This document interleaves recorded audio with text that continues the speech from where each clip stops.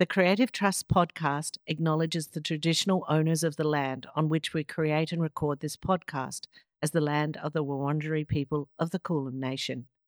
We pay our respects to their elders, past, present, and emerging. So I grew up with a fascination of creating little stories inside shoeboxes. So The Christmas, diorama. yeah, the Christmas nativity scene in a shoebox with a torch with a red cellophane stuck over the top, and You actually did that. yeah. I love that.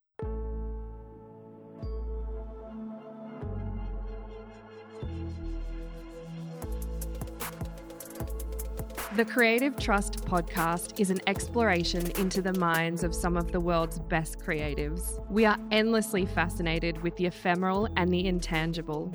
We make sense of it through our creative process. Over the last 2 decades, we have created countless installations, each one put up, pulled down, each one leaving an enduring mark on its audience. Gloss Creative and our stellar alumni share everything with you, how people become creative and what we know to be true about the creative process. Amanda Henderson founded Gloss Creative as her way of navigating creatively through life, learning early on that she could make audiences fall in love with environments simply by making them feel and experience something. Memories that last long after the physical immersion have gone. It crystallized her long-held belief that your business plan is to harness your unbridled creative force. And creative renewal is your most important weapon over time.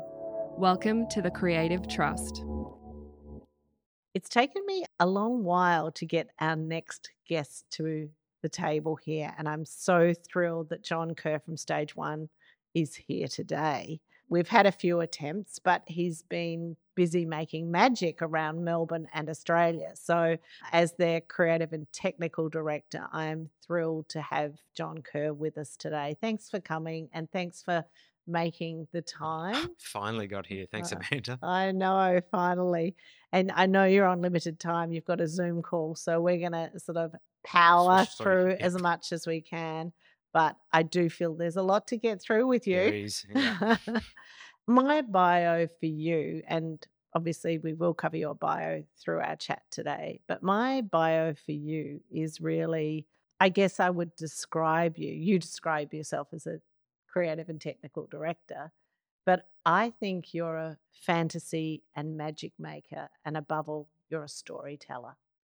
I think anyone who knows you and has been put on hold waiting on the telephone for Stage One will get an instant idea of who you are. And obviously, who is that song So by? it's from Kiss of the Spider Woman. I'm a window dresser is the Yeah, title of the song. Yeah. I often enjoy that when I'm waiting on the phone. And I feel like it's the best song on the phone of anything I've ever heard of. And I think all of the people who ring in to your company either get it or will be like, who have I rung? Yeah. But yeah, I think John is someone who has worked with, I would say, almost all of Australia's creative teams. I think you would have the widest network of people that you've worked with over decades. So I think when I think about you, apart from the fun that we have and your perspective, you always keep things in perspective. You're always ready to try new things. But the thing that I often think about when we're coming up with new ideas, it's one thing to have great ideas, but it's another thing to have collaborators and people to work with who can actually do them. And I think one of the things that we, as we've worked, it's incredible to have someone like you in your back pocket who can make magic happen. I mean, nothing's impossible for you. And I've found that to be such a sense of joy, and Australia's creatives and therefore brands have benefited from your abilities to really put something into action and hold it to the end. I've never met anyone who can hold a job so tightly right to the end, and that's, I guess, part of the magic as well. It's a really good thing. So I also know you're always up for an experiment. I love the way you dive headlong into something with no idea how it's going to turn out, but just go for the ride. It's like, okay, let's just do Come along that. with me. Yeah. And you're always coming up with alternative techniques, Mm. alternative materials, and that we'll talk about later. Obviously, you're amazing with budgets. And when I talk about your processes as well, I think that there is a massive underpinning. In this podcast, we often talk about people who are creative but organized as well. And that's something I see in you when we meet. You're actually very organized as well. And I mean, that's the business side of Yeah. things as well. You must have listened in that maths class, but we'll find that out. So I will get you later on to describe what you do because it's very varied and it's quite blended. But in the first instance, I'd love to hear how you came to be. How? How did you get creative? Yeah. So I grew up in a family of 10 children. So Oh, and wow. I I'm didn't know that. yeah, I'm the second youngest. So I grew up in quite a competitive family household, and I come from a family of medical brothers and sisters that are all in the medical industry. So myself and my younger brother seem to have got the creative genes, and my younger brother actually works for me as the lead cabinet maker in the factory. So I grew up with a fascination of creating little stories inside shoeboxes.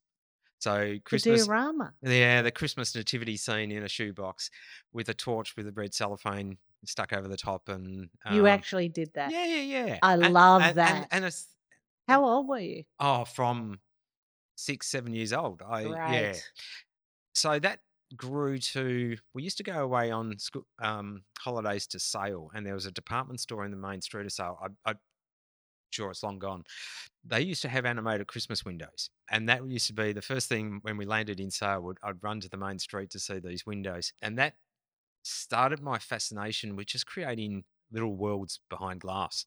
I just love, there's something about glass that I just loved. And right through secondary school, I was dressing the library showcases. It was Wow. just my fascination was, we can go into why I do that, but Yes, please do. Why well, do you do that? I think it's an environment that you have total control of. So you can create perfection inside this little world, and it's your little world that you can control. So as much as I love doing stage work where you're in a black theater and you can create absolute magic. It's even harder to create that in a window environment with daylight, but it's nice to achieve. So, but yeah, I love a window environment because it's small enough that you can take control of that environment and create absolute magic behind that glass. So my fascination with dressing showcases and in the school library, I was lucky enough for a librarian to actually say, "You should become a window dresser." Remember the careers books that we used to Yeah, have? yeah, So I yeah. looked up the window dresser What does in that the career book, mean? discovered Melbourne College Decoration, and went there for an open day. And that's where my life changed because I walked into that college and I just knew I was home. Wow. The smell of wet paint and screen printing inks and the smell of cardboard and just the magic that the students had created. I just went, this is it. This is me. This is everything. Getting your hands dirty that I want to be. So signed myself up straight away. I left secondary school at the end of year 11 because it wasn't an art driven college, and did my 2-year certificate of promotional display, it was back then, Melbourne College Decoration in King Street, which was the best 2 years of my life. I just absorbed everything. I just absolutely loved every minute of it, and it was Dux of the year. Of course you Yeah, were. yeah. Of course. And we were only together under the Great Hall the other day Yeah. at Art Centre, and that's where I received all the awards for being Dux. Fantastic. But from there, I still was starving for knowledge. And so I got into amateur theatre and set building and set design in amateur theatre. And that was just a fantastic extra layer of knowledge, understanding stage lighting and the technical side of creating magic and set building techniques. And so I was doing that sort of after hours while working in the VM industry. Where were you working at that So time? I started at Suzanne's, got to dressing a Manny down to about 3 minutes. Great. yeah, with the mullet hairdo in those days. Great. Of course. We've all done the mullet, a Yeah. mountain of hairspray. Yeah, I think I wrote off 3 cars while I was at Suzanne's in the 8 months I was 'Cause you were there. hot from the smell of Straight the pea plater. From there, I went to API, which was a little department store in Collins Street, bottom of Collins Street, down near Spencer Street, and worked there for a year. And that was just being dressing on the floor. Met my partner back then Great. when I was aged 20, and from there I went to DJ's. And right through that time, I was moonlighting, dressing some stores in Whitehorse Road, Balwyn, and a retiring window dresser who had a sort of window run down Bell Street all the way from Rosanna all the way down to the other end of Bell Street, basically, noticed my work and rang me and offered me his window run. And so at age 20, I went, yep, I'll do it. Let's do it. And so I left DJs and started Stage One, and started dressing windows, which I absolutely hated. It was What? well, it was old.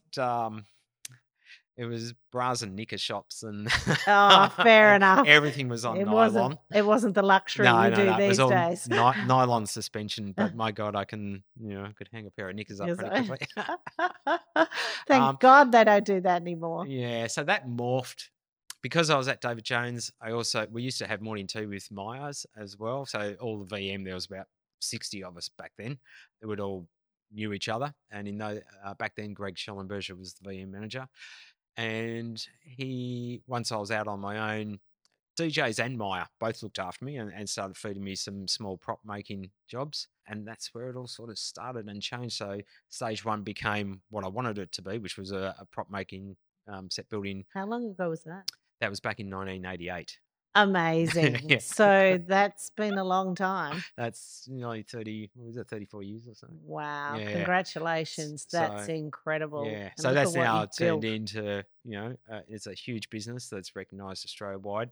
My love is always in visual merchandising, and always will be, and being hands-on in store and in windows. I absolutely adore the fast turnaround, I guess, of creating something. You get a There is result an very quickly. adrenaline. Yeah, the result is there by the end of the night. Yes. I get bored very easily. I don't like doing things twice. So every job has to be unique and have its new challenges for me to be interested in taking it on, because it's just one big learning curve. This It position. totally is. Yeah. Yeah. And can you describe to people, when you talk about Stage One, obviously for me, it's this incredible old building in Kensington, 4 floors of the Elves workshop. Yeah. The best way, for someone who comes into obviously the office is a beautiful, beautiful big library, drawing boards. And then if you're lucky enough, you're taken up the stairs, to the first apartment where there's, beautiful bunnies being flocked. And the glitter wall. And the glitter wall. We've spent a bit of time on that glitter wall. And what's that room? That's our finishing studio. So, yeah, Stage One, that building found me. I didn't find it. I was in Port Melbourne prior to that, and I was struggling to find a new building. I had a deadline of a month to get out of the building we were in that was getting demolished. So I was at desperation stage, and I got lost in North Melbourne and didn't turn left at Lloyd Street and went to the dead end of Arden Street and looked to my left and just went, hello, who are you? And this derelict building that had just had its roof ripped off to be replaced, contacted the owner, and he wanted someone artistic in the building, which was fantastic. So he did a lot of work to this derelict building and brought it up. So it was the old Barrow-Stock building in North Melbourne. So there was a conveyor belt that came across from the flour mills across the road and fed and created the Barrow-Stock chook pellets.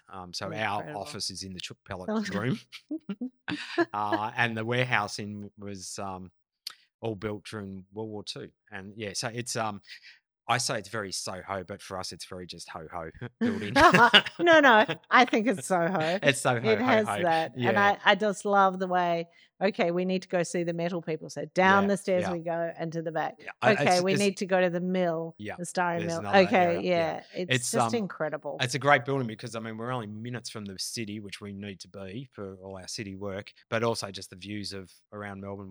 We're very lucky to have that building. And even though it's 2 stories for production, it seems to work because our dusty work is upstairs and our sort of clean areas are downstairs. But the finishing studio, that 8 steps up to the finishing studio, I just love taking people up there because it doesn't matter who they are. The minute I take them through that door, I hear their jaws just hit the ground because the world just opens up through those doors, and and you're in my land now. Yes. So yeah, you walk through into the finishing studio, which is traditionally sort of dust free or costumes on. At the moment, the Masked Singer costumes are being built in there, and then out to general production, and then into woodwork and your spray painting area. Downstairs is your technical computer areas and printing and steel fabrication, laser cutting. Yeah. So um, my There mod, aren't many people who have, or I yeah, mean, there's no one who has that breadth of and that's service within what you're doing. yeah, and Um, that's the visual merchandising industry just driven me to that. You know, the VM industry. When a job comes through and they say jump, you got to jump really high and really fast. And the complexity of the work coming through the VM industry now requires so many disciplines and so many production techniques. I mean, you know, a traditional set of windows will only have a lead time of 2 weeks, you know, or 3 weeks at best, you know. And so to create that's windows fast. for Christian Dior or whoever, we've got to be able to manufacture so quickly and to keep it in house and to keep as much in house so that we have total control of the workflow. Yeah, it's been a huge investment and just a continuing ongoing investment, but it's necessary to just be able to, you know, turn things around in Mm. 24 hours. And I've noticed that, sometimes if we worked on something that's a short thing, you might say to me, oh, we might have to send out that section of the job. And then 2 days later, all of a sudden it's like, nah, No, I've it's worked in out a way house. we can Yeah, do it yeah. in house. It's so Yeah, well, great. it's also Just very the, cost you know, effective for the yeah, client because, you know, everyone puts their margin on things, and by the time it's collated back together as one big job, it can blow the budget. definitely. Mm, So, what I'd love to know, and I'm going to use the Maya Christmas windows as an example because you've done like 28, 20, yeah, 20 down I was going to say years. Yeah, 27. It was 28 years now. 27 before Christmas, Yeah, but now it's 29th March. now. So, since 1994. So, Mm, that is obviously you've been, a lot of people know you for yeah, that. yeah. I mean, obviously, we know it's more than It's my that, couture. but yeah, it's Yeah. your couture. And that's the, your approach to storytelling and your love of that magic and that movements that's created in those windows. Talk to me about your creative process. How do those windows happen? Yeah. What's the process? So I guess I approach it as if I was designing a stage set. It's multiple reads of the script, or in our case, the book. So Christmas Windows for my always based on an existing book, and that's to promote childhood reading. It also gives me a great starting point. So look, everyone can design because anyone who reads a book has a visual in their mind as they're reading the book. And really, design is just then just translating that image back to paper and then fine tuning it with all the knowledge and tricks that you know. So it You is make it as sound so it easy. is as simple as reading the book and visualizing what you're Your reading, and then getting that down onto paper. The museum, Melbourne Museum, showed all my thought process in thumbnail sketches for like one set of windows during the expo, and it was just interesting to see the starting point of a design with all those little sketches and just pages and pages of sketches as it develops into a set of windows. I guess when so once I've got the overall visual, I then have to break the design down into 6 windows and make the decision whether or not I'm going to tell a story or I'm going to depict 6 favorite scenes from the book. Sometimes we can actually tell the entire story. And other times we just don't have enough windows unless I invite David Jones to join in uh, and give me up it to I 12 mightn't be windows. too happy with Yeah. that. Be fun though. Wouldn't that be great, Yeah, though? 12 windows. Yeah, Yeah. if they joined forces. Yeah. That would be amazing. Actually, it's Put 13 that windows. put that 13 challenge windows. out there. Yeah. What do they call that in politics? Bipartisan. Bipartisan. Yeah. Go for Yeah. bipartisan Christmas windows. It's a Wow. thing. Let's Yeah. start that. Yeah. Wow. That would be, 13 scenes. yeah. Yeah. So if we are storytelling, then we use every trick known in theatre to create a story. So the biggest element I love is reveal. So the element of surprise or reveal and being able to transform a window into multiple scenes by the use of revolves, by the flying scenery in or out of the window. I've got to say at this point, my Melbourne window space would have to be the best window environment that I have ever seen or worked in. The windows, I mean, some of the windows are 6.5 meters wide, which is bigger than the stage at Athenaeum Theatre. Plus, you've got the head height. You've got 6 meters above you, which is fantastic for hiding things. And you've got a little bit of space on the sides for wings and a proscenium arch. So I very much treat Christmas windows as just miniature theatre stages on the street. And they are. Yeah. They really And are. I use the concept of masking with wing space with a proscenium arch to bring down the viewing portal, and that just and I'm stickler on sight lines. So all our floor plans and our side elevations, we're always looking at child's and adult sight lines and making sure that they can't see backstage or can't see the how I make magic. The Disneyland effect. Yeah. Everything's perfect. Yeah. Can't see any of the real world. And yeah, it's amazing. The black boxes. Maya, we refer to those windows as black boxes. Yeah, just having a black environment and it's black magic. You can create magic in a black space. Definitely. Mm. And you've worked with a lot of creatives, and obviously Em Hofstadter comes to mind. She's too back of house to come and be here today. She's like, oh no, no, no. But you've worked with some, with collaborators. Say, like when you work with Em, Yep. how did that process go when you're working with a client who's also a collaborator? I very rarely come up with the concept because I'm responsible for making it happen rather than coming up with the initial concept. But it's also amazing to work with the designers at a very early stage, and that's to help direct them with budget.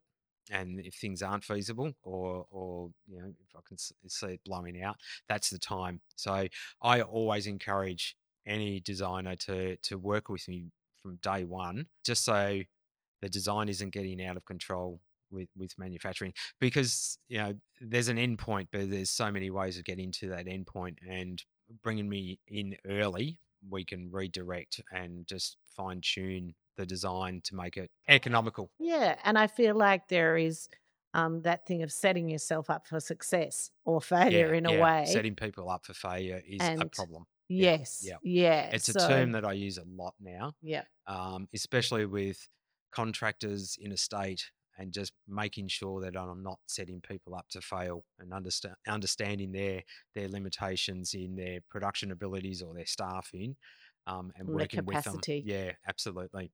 definitely. So I'm going to drop my first phrase now. Give it to me. Yeah. Bring So on the quote. I consider myself, well, I was going to say taxi driver, but I'm going to say a visual merchandising chauffeur. Always high end, yeah, John. yeah, Always. So my clients know where they need to go and where they need to be. They know the end position. They know their concept, and my job is to actually take them there and using all my knowledge of the shortcuts to get them there as quickly and as cheaply as possible with the best effect and best finish. And that's I feel as if my role in the VM industry in the last 10 years, that's where I've arrived at, is having a huge pool of knowledge in both production materials that I can help everyone get to that goal. Do you think the rise of the luxury fashion market window has fueled your Yep. expertise in that? Absolutely. Yeah. So, I mean, we dress all the internationals, and So we for people, it's Prada, Prada, Mumu, Chanel, Christian Dior, Dolce Gabbana, just a few, Tiffany's. just a few Yeah, lazy you luxury name the brand, companies. and we're involved with them. Yes.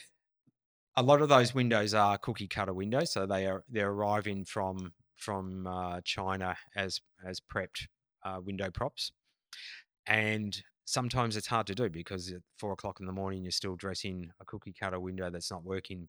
You're missing bits, but it also gives us an amazing discipline and knowledge of dressing windows. So we're dressing windows at least 3 nights a week, whether it be at Fendi or wherever. Um, so it's an amazing discipline. And what else it gives me is an amazing insight to other designers and other manufacturers' techniques of producing props, because the production of a prop is so specialized. A shop fitter can't make a prop. It's too heavy. It would probably cost 4 times as much. And so making a prop that is held together with smoke and mirrors and gaffer is part of the expertise of window dressing. And I'm going to call it window dressing because I'm very specialized to just windows. Well, Windows, 80% is definitely. windows. Yeah. I know that you love technology and different technologies. I know that you've got a few new machines Yeah. and that sort of thing. Talk to me about your love for technology, because you love things that are made by hand. Like I've seen you flock planets for me once, Anzac Day. I spent 2 hours in there with Yeah. you. But your love of technology, you were one of the first people I know to have a 3D printer. hmm Talk to me about what technology does for your world.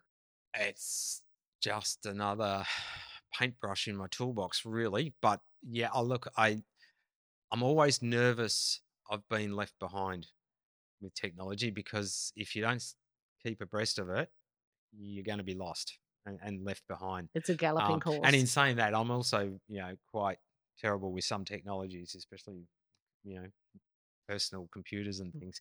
But I absolutely love manufacturing technology, and how it helps production and how it brings production costs down, how it speeds the process up. I think what happened was 15 years ago when digital printing came into the mainstream, into VM. Digital printing reduced our timelines considerably, because what used to take 14 days to screen print was capable of printing overnight. And what that did to the industry is it reduced lead times for any job down, because all of a sudden everyone knew, oh, we can print in a day. And they forgot about the actual manufacturing side of it. Yeah, some things are still manual. The ability to create something through new machinery. And yes, we can 3D print, and we do 3D print. And especially coming back to Christmas windows, where we used to do clay sculptures and plaster molds and latex castings, which was a 3 or 4 month process. We're now 3D printing our characters, which is taking, 48 hours instead of 3 months to produce. In saying that, I never want, well, with Christmas windows, I would never want our audience to see a 3D printed character. It still has to be hand finished. The original sculpture still has to be produced by a sculptor rather than digitally in a digital land. And they're my boundaries. The prints, 3D print still has to be hand finished with makeup. So that there's still, and there So still you're has to be the really layers. using it to It's a little enhance. shortcut. Yeah, Yeah, yeah, yeah. yeah. So you're making it Yeah. what you want, really. Yeah. But I mean, with our robotic milling, to be able to mill, a lump of styrene, the size of this room, into something amazing within 12 hours, which used to take 4 to 6 weeks with chainsaws and hand saws and a lot of sweat and tears. Sounds a lot safer now Yeah, yeah, too. yeah, yeah. Going at a block of styrene with a chainsaw. But that's what the reality was 10 years ago. Now it's a digital model, and push a green button, and the robot takes over. Yeah. So, and then technology with the Christmas windows. I mean, we're always looking for a new and wonderful little tricks and toys to employ behind the scenes in the windows. Once again, with windows, the opportunity has always been there to use like video imagery in the windows, but I've always been reluctant to add video to what should be a handcrafted set of windows, because it's like putting oil over a watercolor Mm, painting or vice mm. versa. They just It's repel. they do, and it's a visual thing. Anything that is LED or digital is so powerful to the eye. Mhm. You almost can't look at anything Yeah, else. well, it Yeah. silhouettes everything that's in front of it. Yes, exactly. Those classic windows for Target that were on Chapel Street, which had Yeah. video walls with a mannequin in front, and the mannequin was just a black silhouette. Yeah. Yeah. Yeah. Yeah. Because it So backlights everything. yeah, Mm. but and our audience for the Christmas windows, they expect, in fact, they demand to see craft and hand finished pieces, because that's half the part of the attraction for the adults. And I feel like those windows kind of are owned by the people. Mm. You know, Now they I want know, it. I know. Em's told me, Yeah. people of Melbourne feel like they own those windows, and when you think of the joy that you've brought to so many families over decades, that's a pretty amazing contribution. Do you ever get blown away when you think about that? Oh, 5 minutes before opening, I do. Yeah, yeah, The rest yeah. of the time, it's all go. Oh, look, I never underestimate the privilege of creating those windows. I mean, let's think about those Christmas windows. They're the biggest set of, well, the biggest frontage in the Southern Hemisphere. They have an audience of over 1.2 million people that visit the windows each year. So yeah, I don't take it lightly, and I do have, like every designer, have sleepless nights going, how did I get that right? Are they going to understand that storytelling, um, Mm, or my interpretation of the story? Yeah. exactly. So look, I mean, we've had good and bad. What's your Like favorite one been out of all of the Christmas windows? What are your favorites? when it comes to storytelling, Olivia the pig, which was a total, where that was a set of windows where the set was very minimalistic, but the animatronics and the storytelling was amazing. Dane Edner Everidge did the narration for us. That was pure storytelling, and you can, I go back and watch the videos on YouTube, and it is just like watching a theatre show doing scene changes. So that's a very minimalistic one. And then I also love, and I still really haven't had the opportunity to create a classic fairy tale as yet. Like a Cinderella and Mm, 17th mm, century Louis, in style. So the Nutcracker, which we presented, which was very ornate. And look, I mean, the ornate windows are so much easier to design and create because it's just layers of detail. There's no finishing line. You can just keep adding. And the more you add, the more OTT they become, and the more the audience love. yes. Um, and you go onto social media sites and just see how people who are photographing the windows can zoom in on just these microscopic levels of detail. They find that detail Mm, and capture it, so it doesn't go unnoticed. That's for sure. and I remember the discussion that we had when we were flocking the planets, Mm. when you were saying, "Oh, this millimeter long flock is what I use for the bunny fur on their cheeks, and then but around the chin I use a different measurement of flock." And I'm like, Formula, yeah, I can't even believe I'm having this conversation. yeah, It's so detailed and yeah. so fabulous. And trying to get that out of my head is one of the biggest issues, I guess, with running a production company where you're the designer, and you're having to try to get that information out of your own head and to a team of 20, 30 staff. And I guess that's why we produce pretty much everything in house, because I need to control it, and the designs develop as you're progressing. And It's change. Yeah, Mm, and so they should, mm, because ideas come to light, and giving your artisans enough room to add their own expressions as well. so And so important. it's a balancing act, being the conductor and giving your artisans enough room to enjoy the experience, because it's pretty laborious. And yeah, and then and but I mean that the staff are just so proud of what they produce as well. Brilliant. I Yeah. love that. So good. So you are very prolific. I mean, can't imagine how many windows you do a year. How do you maintain your energy? What invigorates you? I'm not sure. Like, I guess it's another I, question is what motivates you to be so prolific? perfection, Okay. which I haven't achieved yet. And I guess the day I do achieve perfection will be the day I need to retire. Um, Perfection is I mean the I really struggle to return to back to my work and look at it because I see flaws. So I guess there's a will there of wanting to achieve perfection. Whether or not I'll ever get there, I'm not sure. Where I'm 100% happy with the result. That's one Are thing. you a kind of a shoot for the moon, but okay if you land up in the stars? Or are you Absolutely. still the moon? No, well, I mean, Yeah. I do pull back because I always remind myself think macro, not micro, and that the average punter won't see the micro flaw. Yeah. Yeah. Yeah. And you know, and yeah, I've opened a set of windows in Christmas windows with a stepladder in it, and no one noticed that the stepladder was in the window. Yeah, so yeah, it's I've left a amazing. bottle of spray and wipe Yeah, for yeah. a month. um, so it is amazing what you can get away with. I want to be the best. Absolutely. No, I don't think I have. I I I want to be known for having painted Melbourne pink, I guess, for in my Great. life. Yeah. I mean, I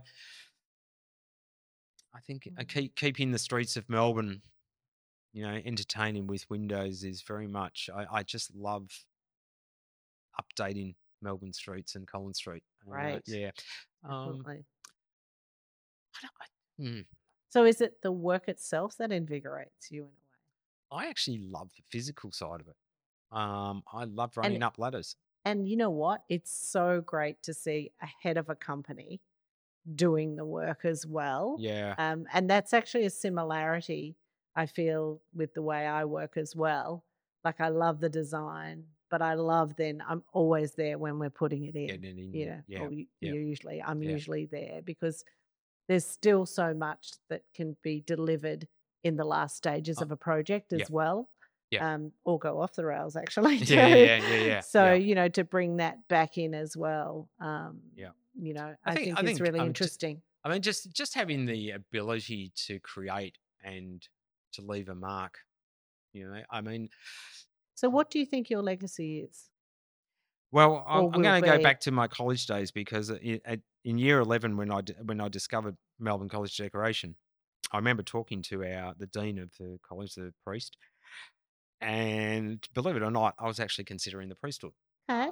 And I actually had a conversation with Father Moroney, and he said, "Well, um, uh, you'd be the lead of the college next year if you were to stay." And he said, "But you have a responsibility to follow your talent, and so priesthood isn't for you.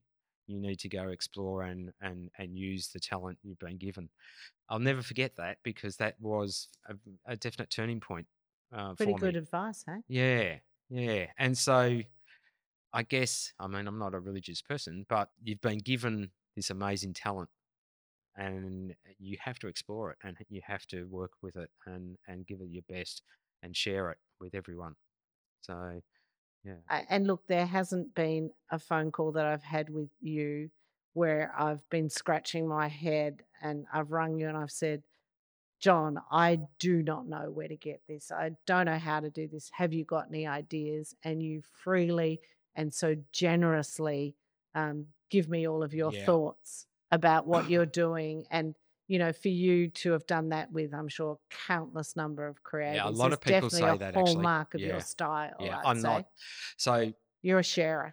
overseas suppliers, I mean, my motto is always to build in Australia. I have no intention or no interest in getting things built offshore, and that has also been the success of our business because people need things in short time frames. And really, no one can get that organized Yeah, to get it done in at that time. Lond. It's very rare. So I'm quite happy to share. I mean, my phone rings constantly with people, whether Dave from Ralph Lauren, or that are moving up into the management positions, ringing me for advice. That's fine. I love giving my advice, and I love giving out ideas because it just makes room in your head for more. It does. And I've always noticed with you, there's a sense of fun about everything. Yeah, It's all, I know when I go to Kensington, it's going to be a fun afternoon. And Jahan goes, "Can I come too?" Because we know it's going to be fun. And I guess, I mean, we're really lucky to be in an industry where fun is the game, really. I have to remind myself, because boy, this position and this job role is extremely stressful, and I suffer terribly from stress, because, and I have to keep reminding my clients, you're only managing one brand. I'm managing 30 at a time, and everyone's screaming at the same time, and we're just going to have to put you in a line and you wait. So, how do you deal with that stress? Recently, I've been dealing with it through my app Calm, which I'm Yeah, just yeah, loving, yeah. and it's just really Great. working. Just clearing my head, because the biggest thing, I guess, is trying to get sleep, is in this industry, I especially. hear you. Yeah, I mean, the 3 nights of night shift per week, finishing at 2, 3 in the morning will knock you around, and the older you get, the more it knocks you. So breaking your sleep patterns is difficult. And look, I think it's just something you learn to live with. But getting sleep is what I need. So yeah, I'm introduced to Calm, and the sleep stories to I send me love to it. sleep every Perfect. night. That's what we need, the break And off from it. Journey to the Stars is my favorite one. I don't think I've ever got past. I think we get to about Mars, and I don't know And what then comes after you're that. gone. Yeah, Well, that's yeah. that's a good thing. But to handle stress is then organisation. And someone, when I used to do the Christmas installs at Crown, they complimented me because I was one of the few people they knew that was able to use their left and right brain. And So that I've noticed that too. yeah, and so organisation and breaking, because I mean, I still get perplexed, and with the big jobs, I still look at them and just go, oh my god, how am I going to do this? And then then just go, okay, let's just break it down into bite-sized bits. Let's just look at one thing first. Let's just look at this, the framing, and so yeah, that it's breaking it down into manageable pieces, and then it's critical that we work with timelines and our master schedules at work, so that we know we can see the bottlenecks in the business coming up, and plan for those bottlenecks. Yeah, it's all. I think the biggest thing would be our production calendar, and just being able to go say yes to a job, knowing that there's a week there that's free, and having at least 6 months in advance, so that you can start locking jobs in. And so, yeah, I mean, I get clients ring me 4 months out and go, "Can you lock 2 weeks out for me in May? I've got a job coming up. It hasn't That's been super designed yet, helpful, but isn't it? yeah, can you lock Yeah, us in?" that's super helpful. Yeah, and stress is, look, really, it's just grabbing the job by the balls, and just really having to get in there, and just Make because, I it mean, happen. you sometimes do get frightened of jobs, and you keep pushing them to the side, hoping they'd go away, but they don't. They're still there. They're still, yeah. And everyone, all my clients know that I am very difficult to get in contact, because when I am on a job, it's 100% of my focus is on your job, whether that be for maybe just the last couple of days or the first couple of days. Yeah, when your job actually hits in front of me, I'm all yours, and I'll annoy you for days on end, Yeah. just getting the fine Uh, nuts and bolts And worked we're out. glad you do. Yeah, And Connie, I guess, is a great conduit for standby. you. Yeah, Yeah, yeah, for, yeah, if I yeah. can't get onto you, I can always find her, Yeah. So which is great. yeah, I mean, yeah, because sometimes I'm sleeping during the day, or recovering from an install. And, Yeah, I'm also really interested that often when we're talking about jobs, you will be also working on the quote, yep, as your quoting template actually becomes the template of the description of the job. yeah, It's not just the pricing, yeah. it has all the The date. details in it. And I guess, that's that whole um, thing. I love James Clear, the guy who wrote Atomic Habits. And he always says, you'll fail to the level of your systems. And I see that I know you probably don't think about it, but I see when you're typing in when we're doing jobs in that quoting, you're actually writing down Yeah, and breaking yeah, down the elements that have to be made. You're not going through several processes. You're actually going to the end process because it's going to be an invoice. ac- So yeah, you're combining all of that creative work from the first instance in the budget, which is actually something that we do. yep, We start budget on day one of the yeah, creative yeah, and we know what the amount of money is and we start to go, okay, chunk it. yeah. This is fees. This will be labor. This is based on what The we know, yeah, and I feel you've got really great the processes. admin side of the business is so important. So, I mean, cloud-based software now has become the norm, but it's my God, it's benefit the company. So the system you're talking about is Quotient, which is Mm. cloud-based software, and that so every job really needs to be quoted. I need to look at because I need to work out how it's actually going to be made because Yeah, absolutely. you can throw a Therefore, budget on it, but unless I know how I'm going to make it and what materials are available, it's pointless. So unfortunately, I still do all the quoting because by quoting, I've then created a methodology of how we're actually going to produce that project. And by the quoting stage, I've checked if the materials are in stock at our suppliers or substitute materials. I know how it's going to be built, and I know from, I mean, working out in the studio when I can, I know how long things take for labor. And we have another costing system. I know people sort of giggle when they see our quotes because our pricing is so weird. It's down to weird dollars and cents rather than budget amounts, but that's just our costing system in house where we punch all the quantity of materials in and the labor and contractors and so forth, and the spreadsheet just punches out a number at the bottom with but with all our so overheads and everything. important because it's Absolutely, reality. it is. It's And so knowing what it costs to keep a company running and what your minimum income per month is to meet all your overheads is so important, and putting those margins markups on each job. And then we also have, shouldn't be saying this, a variable then markup at the end of the quote, which is well, you should. I so think it's so so great. we will do cheaper. Well, if we've got a theatre company that needs a cheap set built this week, so that's our opportunity to, we know what our base costs are, and then we can adjust the company profit margin accordingly. So Mm, if we need to do a cheap and cheery, we can. And we mm, can just at a punch of a button adjust that, and then have the option for doing premium charging for our premium clients. great. And that is, I mean, that's such great advice for any small business person out there, creative, to have that side of your business under control is vital. And I guess that's, when you look at someone like yourself who's been going for 35 Mm, years, that's why you've been going for mm. 35 years because you have the creative and the business Yeah, things and what all put together. and once again, that's from Melbourne College Decoration. So within that course, there was a 6-month course for, I forget what they called it, but it was sort of like costing and estimating. That's what it Yes. was. Yep. Yep. And it was just basic working out square meterage of walls and how much wallpaper you need versus and how much paint per 6 by 3 meter wall. Maths. How maths and just basic. I mean, I use pi every day of the week. 3.142 to work out circumference of cylinders for how much material to order to make a drum plinth. Um, so yeah, it's that basic maths actually is very useful. Beautiful. I Working love out it. the length of a spiral helix to go up a Christmas tree, that sort of thing. I love it. Hmm. So, how did you get so courageous? You've got this Hmm. confidence about you.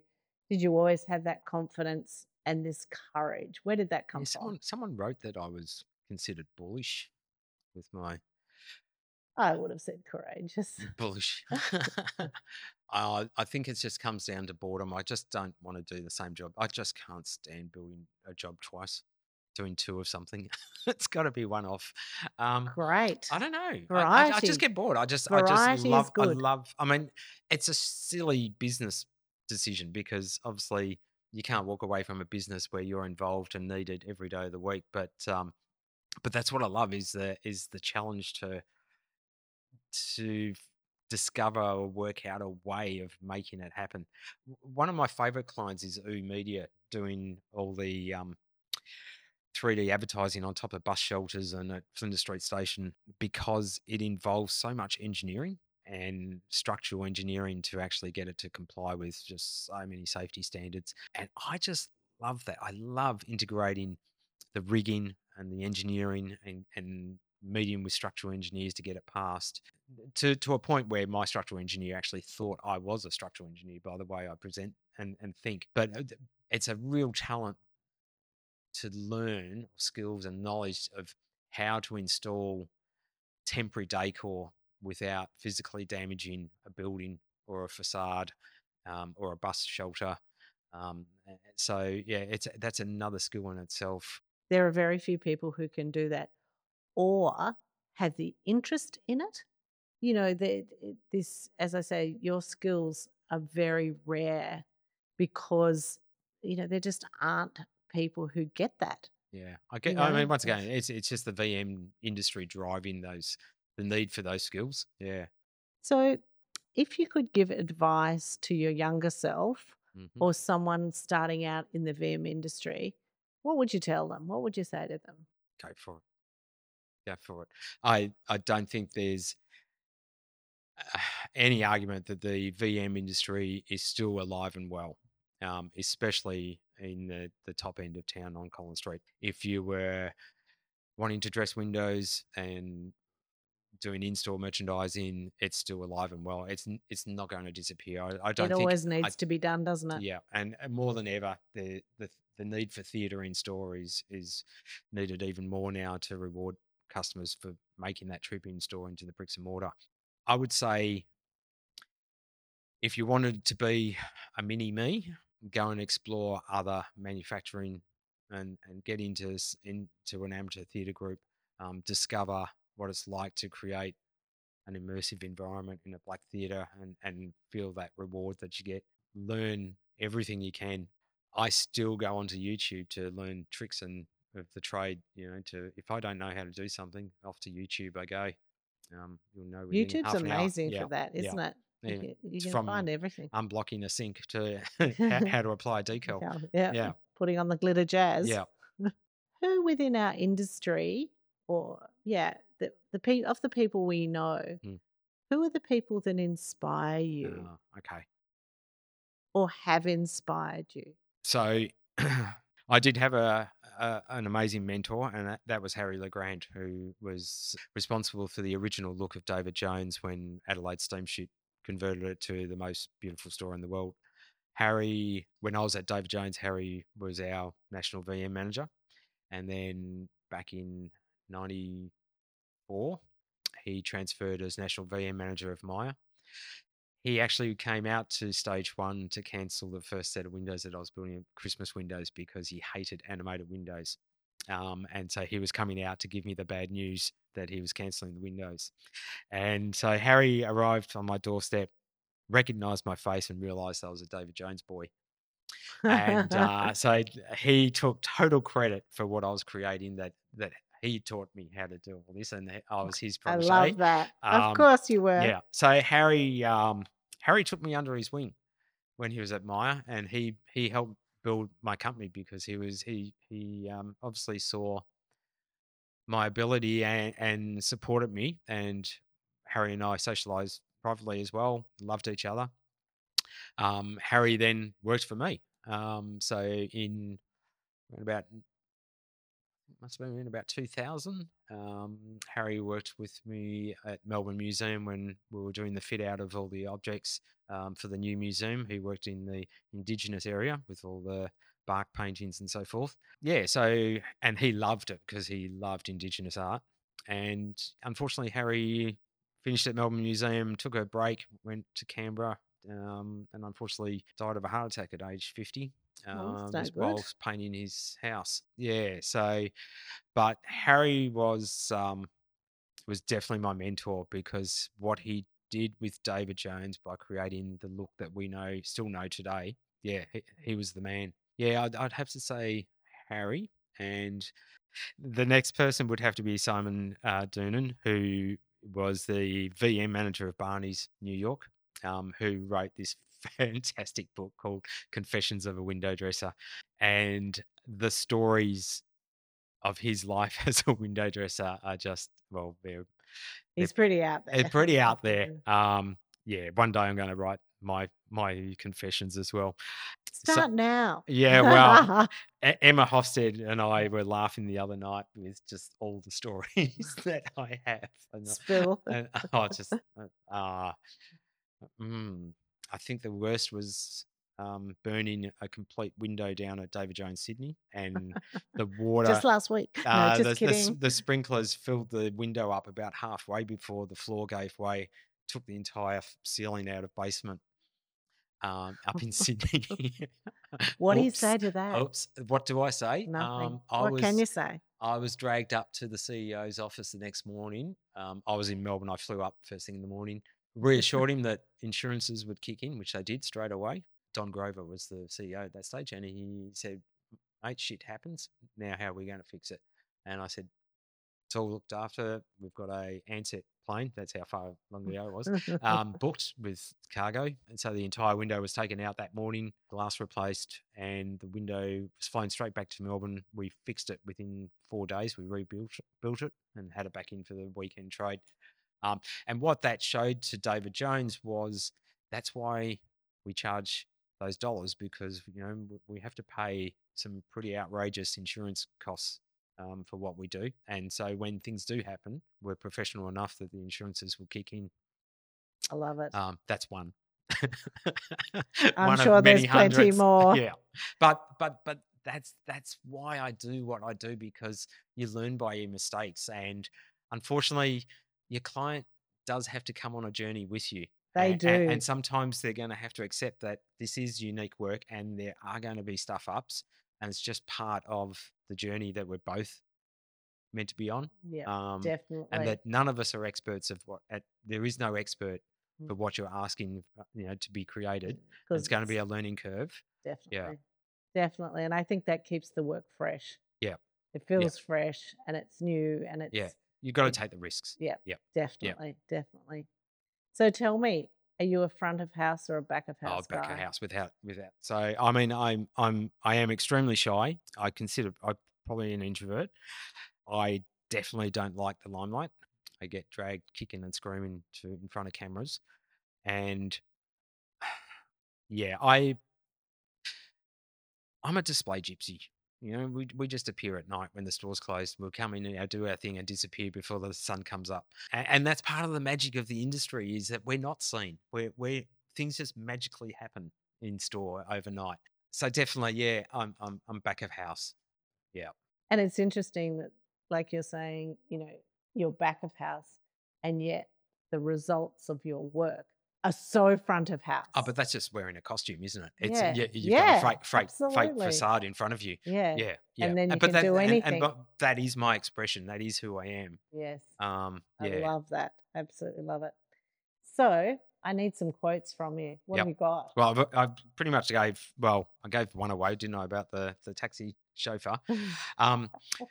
One thing I always say is retail is detail. So yeah, the detail is so important, and cleaning.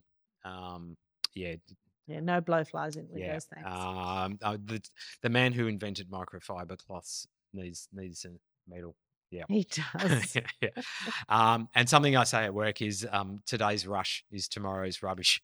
So it always amazes me just how much effort is put in to for 6 hours or something, and then it's unfortunately it's off it goes. It's gone. But I also love that as well. It has an intensity to it. People actually say, how do you feel when you destroy a set of Christmas windows? Well, it's a sense of renewal. Actually, it's the end of one show. I mean, the minute the blinds are up, my job's done, and you're on to the next.